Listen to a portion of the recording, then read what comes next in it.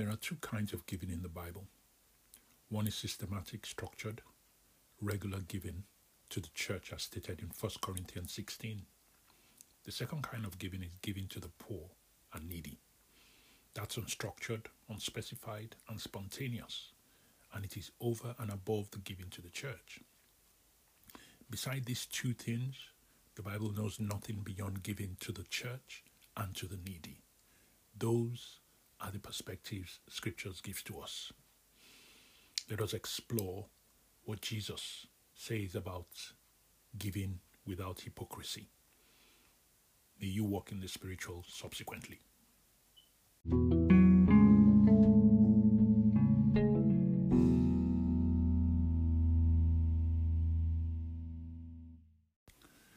Look with me to Matthew chapter 6. Matthew chapter 6, a marvelous, exciting, and thrilling portion of Scripture. One literally replete with spiritual truth. One setting a standard that is so high that none of us can attain it. And yet all of us must and are able to, in the confident assurance of the present power of Jesus Christ. What the flesh cannot do, God's Spirit in us can do. The emphasis that our Lord makes is not some human approach. It's not some resolution, not some grit your teeth and try to do it. But what we offer to you is a divine standard that in terms of human ability is unattainable. But by virtue of faith in Jesus Christ, in the indwelling life of Christ, in his blessed Holy Spirit, becomes within the grasp of every believer. Jesus came into the world, and particularly in Matthew 5, 6, and 7, he set a standard that was unheard of to the people of his day. They had a religion, they thought it was biblical. It was at least sophisticated and certainly complex, but it was substandard. It didn't make it. Their theology was inadequate. That was clear from chapter 5. Their attitude towards mundane things is inadequate. That's clear from chapter 6, verses 19 and following. And their attitude towards their religious activity was inadequate. That's clear from chapter 6, verses 1 to 18. And that's where we are in the Master's Manifesto. Jesus comes to the Pharisees and the scribes and those who adhere to the system of traditional religion passed down by the rabbis, and says, in effect, you have emasculated the divine standard. You have torn it down and you have reconstituted a standard you can keep that is nothing but human. And so, I am not come to destroy the law and the prophets. I am come to reaffirm them. I am not come to set aside one thing of God's law. I am come to reassert it. I am come to reestablish that which has always been established in God's mind. And so we saw in chapter 5 that he said, your theology is inadequate. You've got the wrong doctrine about hate, anger, murder, divorce, swearing, telling lies, taking oaths. You've even got the wrong theology of love. And he reestablished what God's view was. Later on, as I said in chapter 6 and verse 19, he tells them they have the wrong approach towards the things of this life. They shouldn't be anxious for what they eat or drink or wear. They have the wrong approach to theology and the wrong approach to things. But here in the middle section, verses 1 to 18, he tells them they have the wrong approach to worship. He says, the problem is your worship is phony.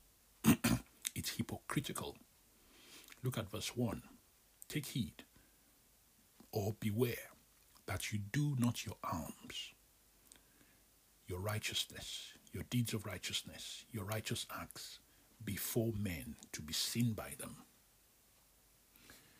He says the problem with your religion is it's a show. And the word sin here is theaomai, from which we get theatrical. And then in verse 2, he calls them hypocrites. And that's hypocritis, or hypocritis. you know what that means? An actor on stage. You are nothing but an actor on a stage doing what you do for the applause of the people who watch. Your religion is just as bad as your theology. And it picks out three elements of their religion to attack. One is their giving, two is their praying, three is their fasting. Their giving is the element of religion that deals with others. Their praying is the element of religion that deals with God. Their fasting is the element of religion that deals with themselves and the mortification of their flesh. So he really sums up the whole area of religious responsibility. Whatever it is that I am in my worship, it should be coming from the depths of a pure heart, not hypocrisy. Your giving is phony. Your praying is phony. Your fasting is phony, he says. And so he really unmasks their hypocrisy. What he's trying to do through all the Sermon on the Mount is to drive them to the realization that they are inadequate. They can't help themselves. They've missed the boat. They desperately need a savior. And of course, he will then offer himself to them. That's the same message he has for you. The world is full of religious people, and some of them are here in our churches, or your churches, or even listening to this podcast. Religious people who are lost, religious people whose religion is a sham, a masquerade, a facade. In dealing with this, the first element that he talks about is giving.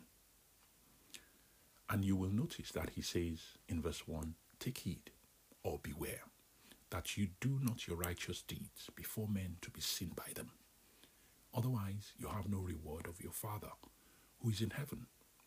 Therefore, when thou doest thy alms, that is, to do with giving, do not sound a trumpet before thee, as the hypocrites do in the synagogues and in the streets, that they may have glory from men. Verily I say unto you, they have their reward. But when you do your alms, let not thy left hand know what thy right hand doeth. That thine alms may be in secret, and thy Father who seeth in secret shall reward thee. In other words, he says, now when it comes to your giving, it's hypocritical, but it ought not to be so. So he tells them what's the problem, and then he offers them the solution. Now, when you get into the area of giving, you really open up, at least in our day, a real can of worms. I don't know if there's ever been, in fact, I'm sure there hasn't, a time in the history of the church when there's been a greater bombardment for our money for Christian causes than there is today. With all of the capacity of the airways of radio, television, and media, email, direct mail, it's so hard for us to avoid being literally drowned in a sea of needs from many well-meaning Christian organizations. And just knowing how to give is very difficult.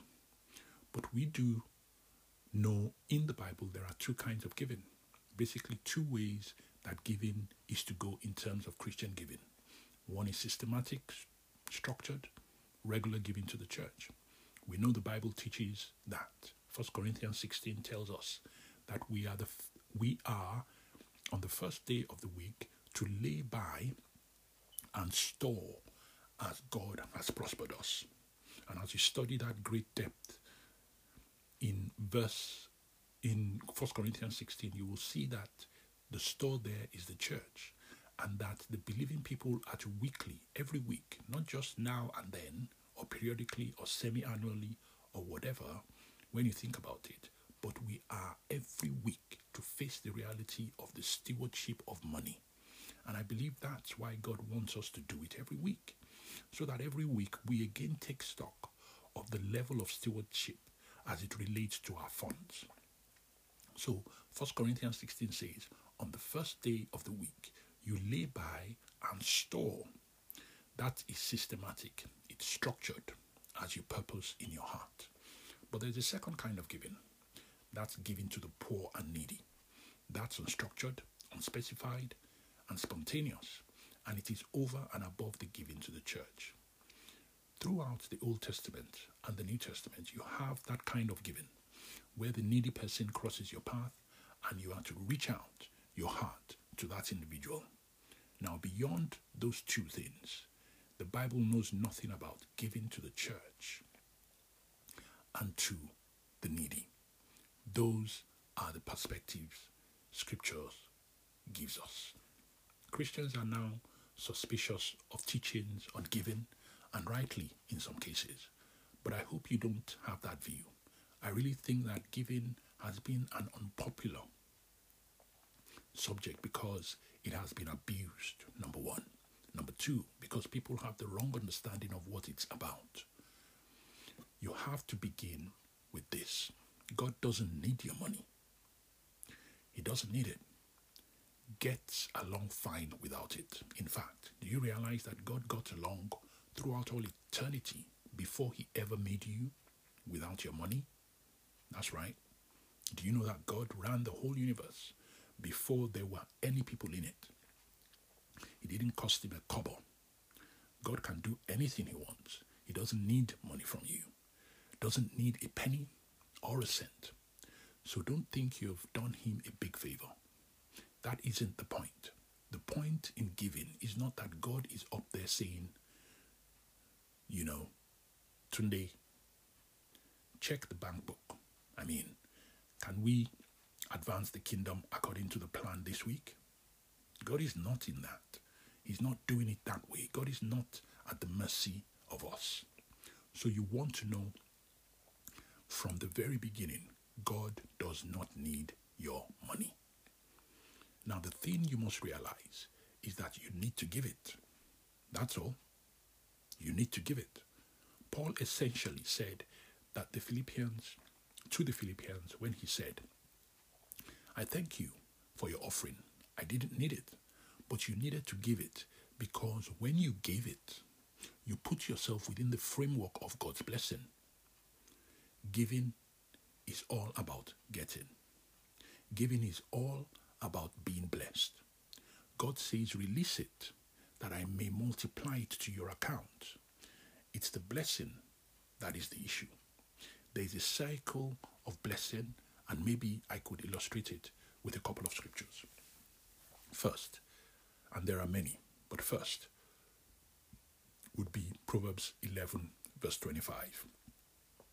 The liberal soul shall be made fat, and he that watereth shall be watered also himself. There's a principle. The more you give, the more you get. You water, you get watered. The next verse, he applies it to withholding grain. If a farmer withholds grain and never sows the seed in the ground, or never sells the grain to get the money to buy the seed to plant again, he'll starve to death. That is a cycle. You grow the grain, you sell the grain, you get money. With the money, you buy the seed.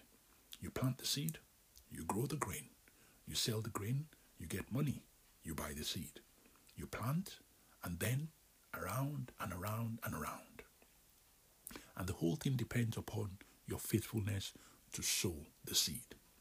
As you scatter resources, do you realize a farmer takes everything he has and throws it into the dirt and operates on faith that God will give him a return? God gives him a return, and that's the cycle. That's the illustration. The liberal soul shall be made fat. Then, backing up to verse 24 is the point.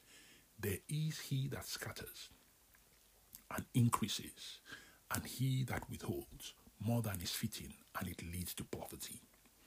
In other words, as you give, God blesses. And when God blesses you out of your giving, out of his blessing, you give again. I give, God blesses. Out of the blessing, I give again. And the cycle of blessing goes like that. Now, if you step out of that cycle or that circle of blessing and don't give, there's nothing for which God is to bless you. There's no return, and it just keeps tending to poverty. Pretty soon, you're out of resources. The principle is all giving is not just talking about monetary things. The principle in all giving is not just talking about monetary things, but the whole of spiritual blessedness. The principle of giving is this: you need to give because it puts you in a cycle, in a circle of blessing. And what you give, God blesses. And when He returns the blessing, out of the blessing He returns, you give again.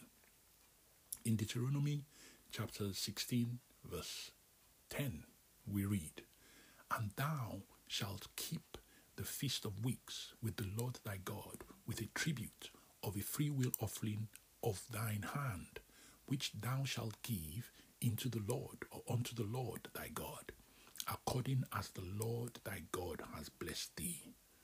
Now here you are picking up the cycle. The Lord thy God has blessed thee. So out of His blessing you give. And as you give, He in turn will bless. Verse 17 of the same chapter. "Every man shall give as he is able, according to the blessing of the Lord thy God, which He hath given thee." And so, there is the cycle. You give, God blesses. Out of His blessing, you give again. There's only one way to live, people, God says, and that is to give, because you put yourself in a flow of God's blessing. The New Testament expands this simple principle by giving us some very simple categorical statements relative to giving. And I'm going to run them by you quick, and I want to move to our text. But let me give you just 8 principles to remember in your giving. 8 simple principles that will help you give in a non-hypocritical way. 8 principles. Number 1, giving is investing with God. All right? Giving is investing with God. And that's what I've been saying. It puts you in a cycle of blessing. Luke 6:38 tells us, "Give, and it shall be given unto you, good measure, pressed down and shaken together and running over." When God gives, you can shake His box and He'll come running over.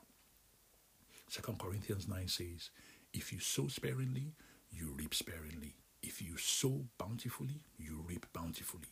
God does not need your money, but you need to invest with Him to get into the flow of His blessedness.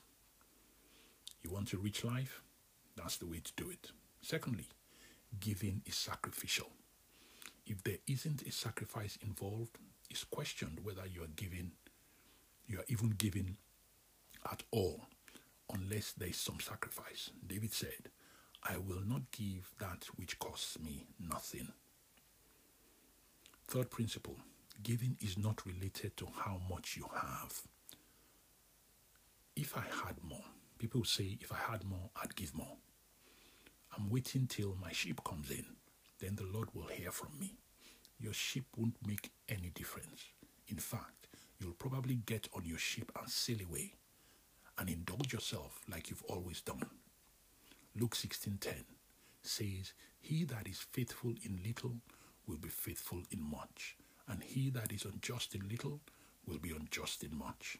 It isn't going to change your character to have more. You must learn when you have a little.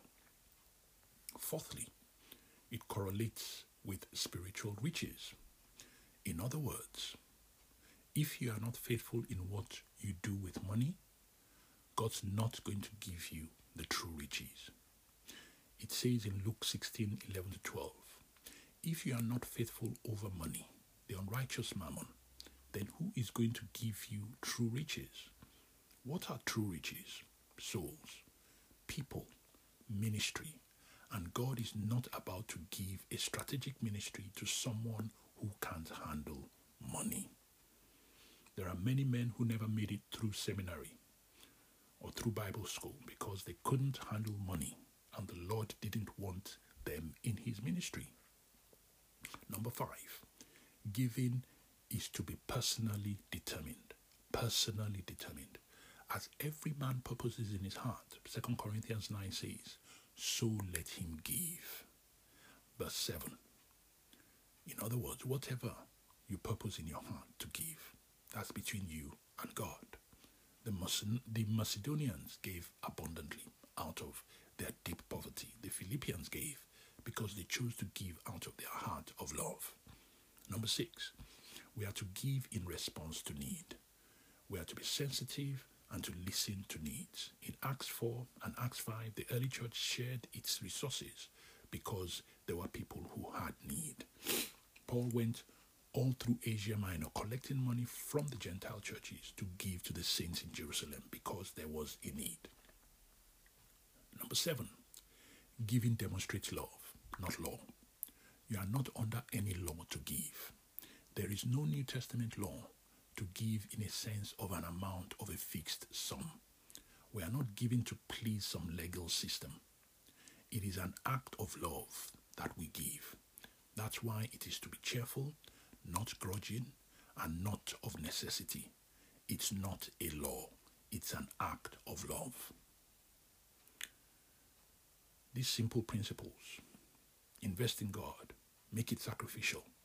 Remember, it's not a matter of how much you have. God will give you real riches, and when he sees how you handle money, it is to be personally determined. It is to be in response to need. It is to demonstrate love and not law. And make it sum up. I'll sum it up with number 8 by saying all these things tell us that our giving is to be generous. And the generosity with which you give will be determined by all of these other factors. How much do you want to invest with God? How much are you willing to sacrifice for him, who sacrificed all for you? How much of the spiritual riches do you really want to be worthy of? How much of the need do you want to meet? How much love are you trying to demonstrate? So the point is this, and I'm hitting it from other ways. God is not saying give because I need your money. He's saying give because it's a spiritual exercise that brings into your life the true blessing of God. Now, these principles cover our giving to the church and our giving to the needy. But let's go to the giving to the needy, because that's the text we're studying.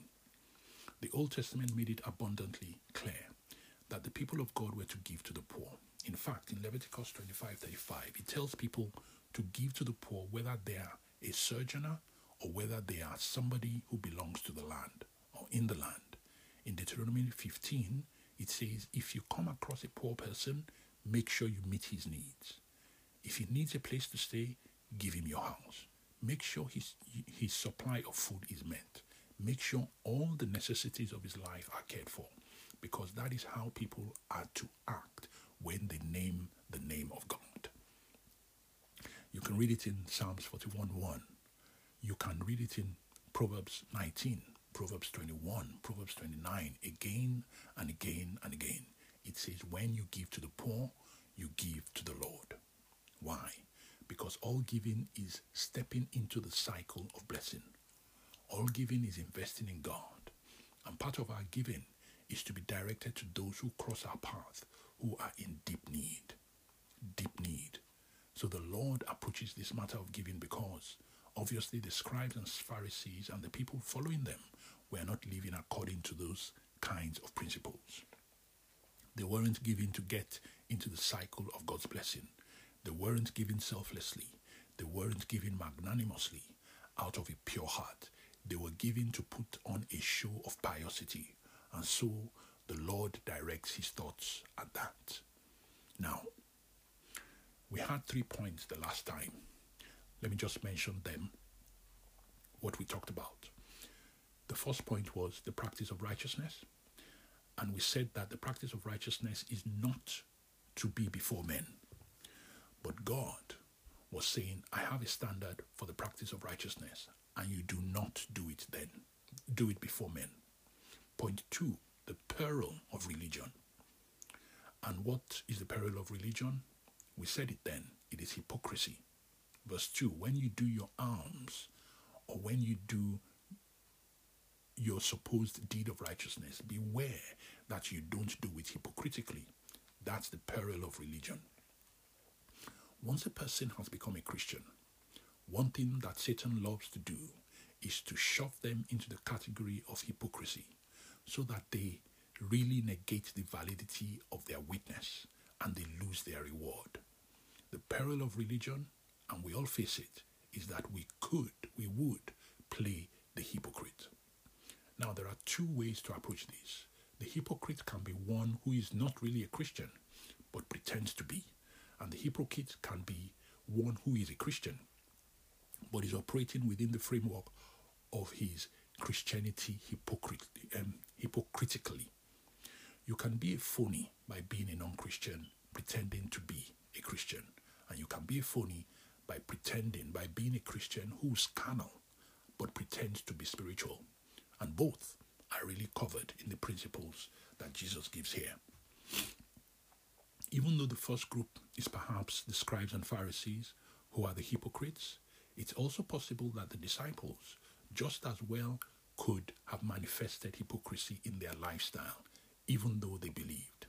So the message is for all of us. Now, the peril of religion is illustrated in alms. The word alms there is ilemosune, Greek word, from which we get the English word elemosinary, which means non-profit or charitable organization. It has to do with being charitable. Whatever funds you receive are for the giving to those in need. And so that's where that word comes from. The Greek verb is elio, E-L-E-O with a hyphen on top. And that is the most interesting verb. It means to have mercy upon, the succor, to succor the afflicted, to give help to the wretched, or to rescue the miserable. And I think it will be important to notice that elio is not a verb that speaks of an attitude. It's a verb that speaks of an act. There is no attitude without an act in this term.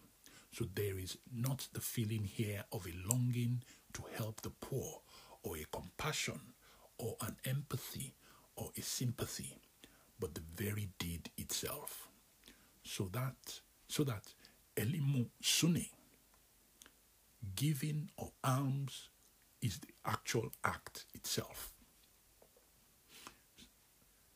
Not some weak sympathy with which carnal selfishness feels, but never does anything to help, and not some false kindness which really indulges one's own flesh and consciousness, salving based on pride.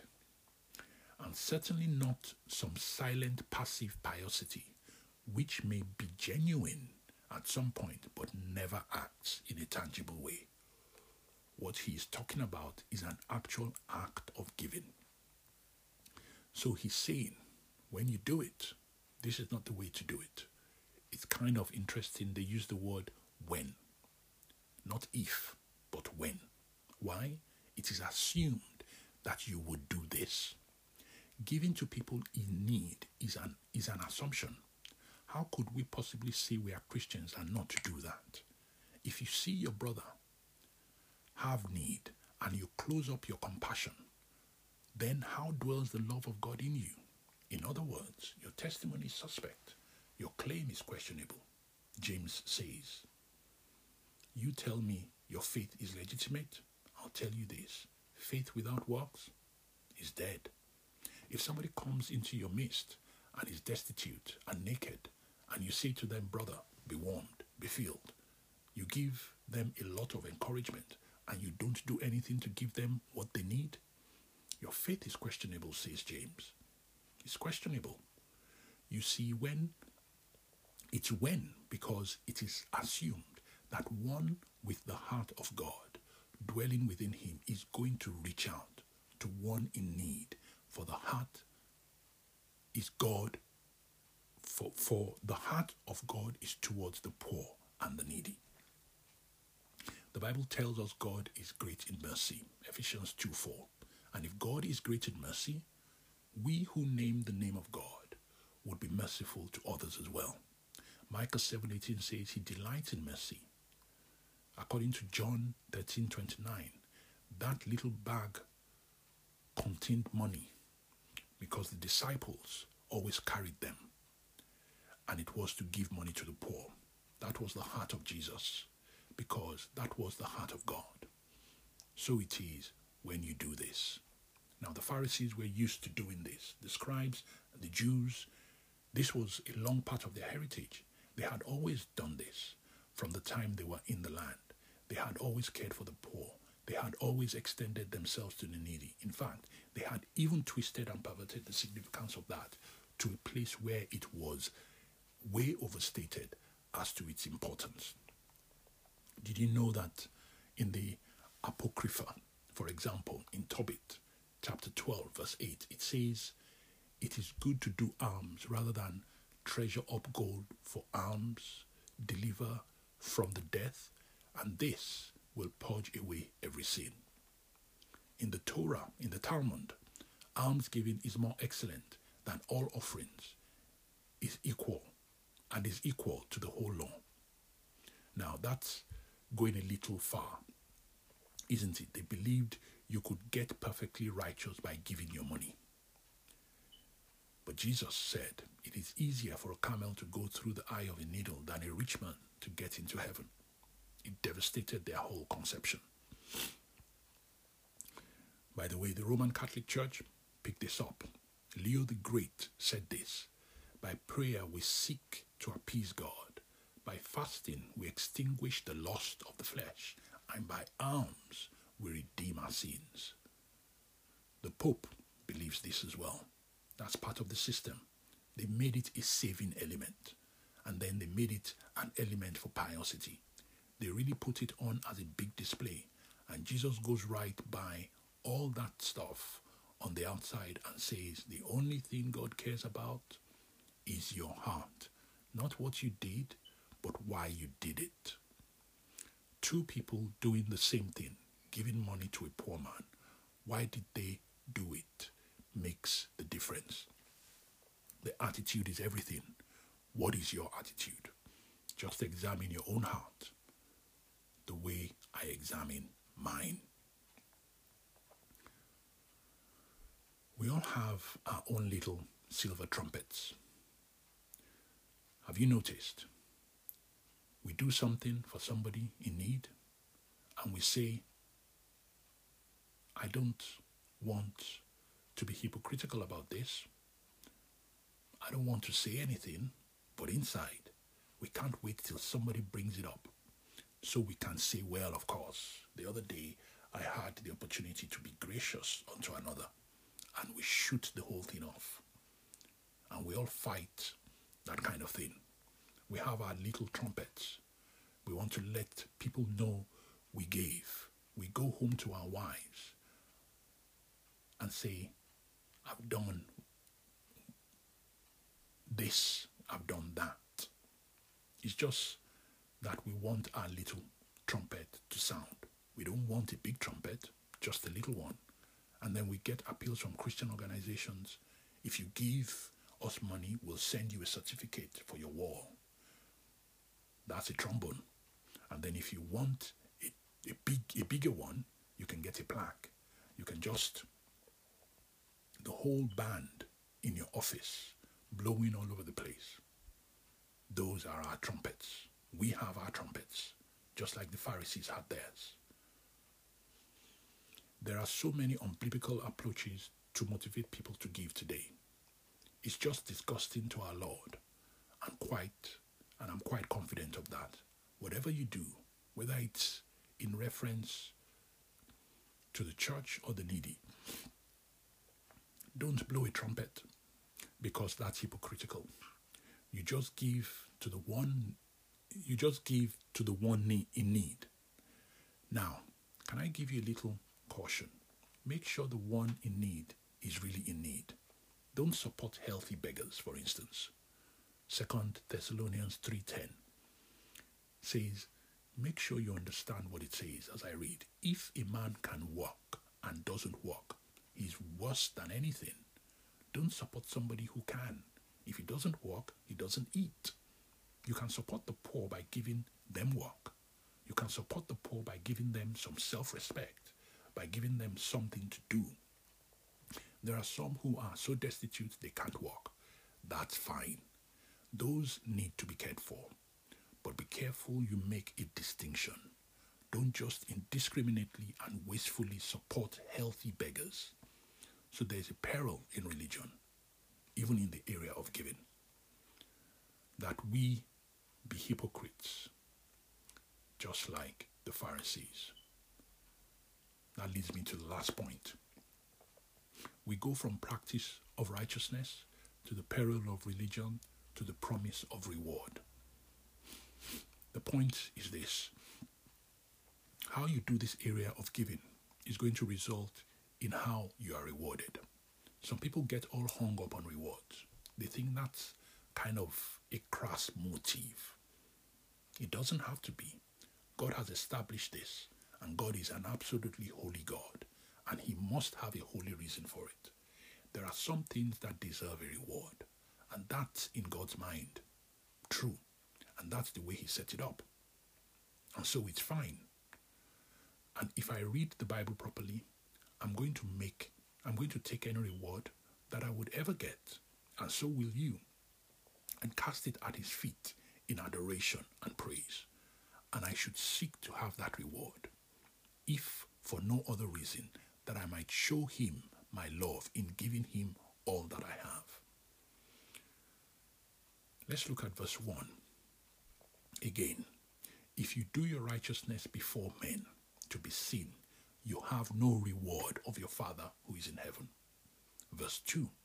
If you blow your trumpet and do your thing so that everyone can see, verily I say unto you, they have their reward.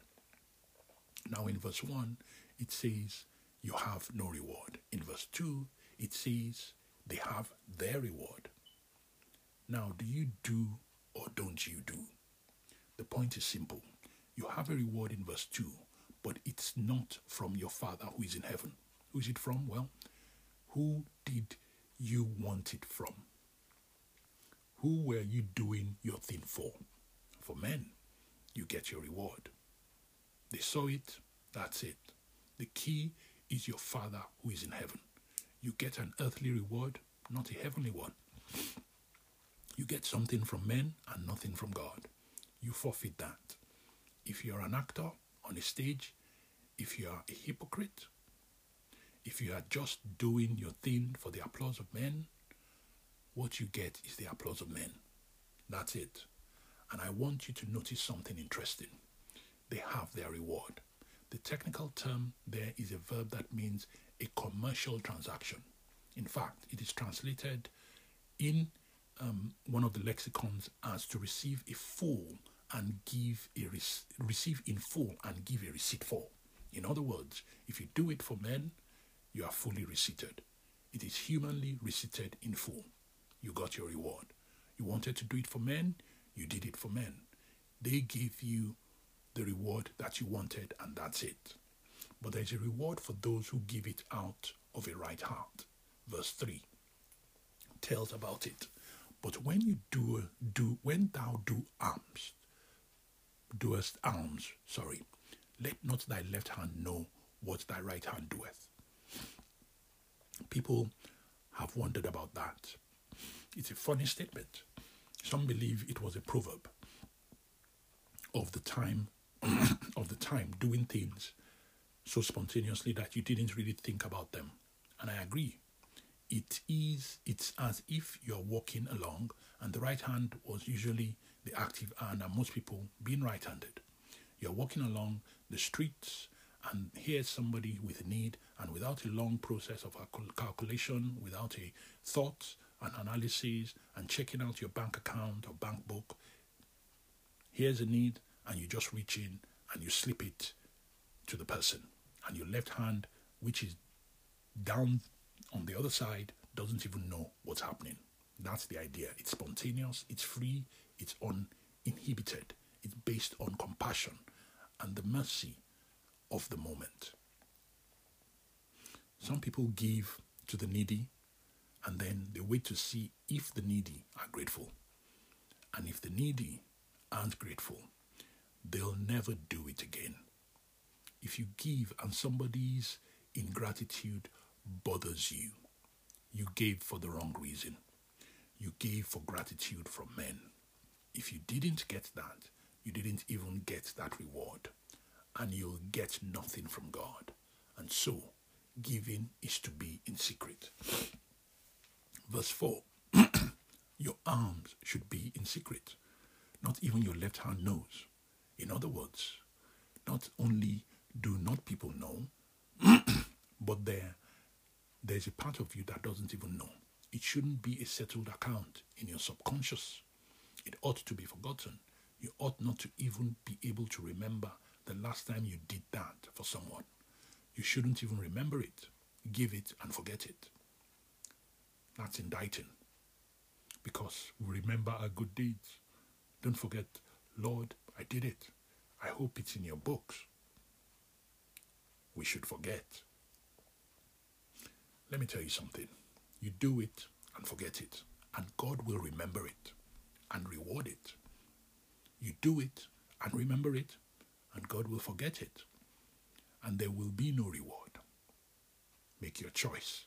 You want it here and now, you want it, or you want it forever.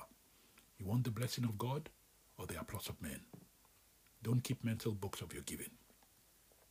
And when you've done your best, when you've given more than anybody else ever gave or you've ever gave, and when you've stretched yourself sacrificially, remember this: we have done that which was our duty to do. That's all. That's the spirit of a humble heart. And what happens at the end of verse 4? When you do your alms in secret, your Father who sees in secret will reward you. The psalmist says, whither shall I flee from your presence? If I make my bed in hell, if I take my flight on the wings of the morning, if I dwell in the uttermost part of the sea, thou art there. He sees. That's Psalm 46:29. God sees your heart. And so as you live your Christian life, beloved, make sure you're real. As you give, give God's way. Give to those in need. Give without a thought or a remembrance. Don't be a hypocrite. And for some of you who don't even know the Lord, Jesus Christ, but are faking it, and that's the severest hypocrisy of all, because that is unforgivable. Because unless you truly know Jesus Christ, the sin of hypocrisy is on you forever. Trust that your faith in Christ would be unfeigned faith, and that those of us who are Christians would live as David did. David had a right heart in Psalm 57:7, for he said this: my heart is fixed, O God, my heart is fixed. An established heart. Is your heart that way? Do you give of a pure heart? Do you pray out of a pure heart? Do you fast out of a pure heart? If you don't, then you should echo the prayer of David in Psalm 51. Create in me a clean heart, O God. God bless you.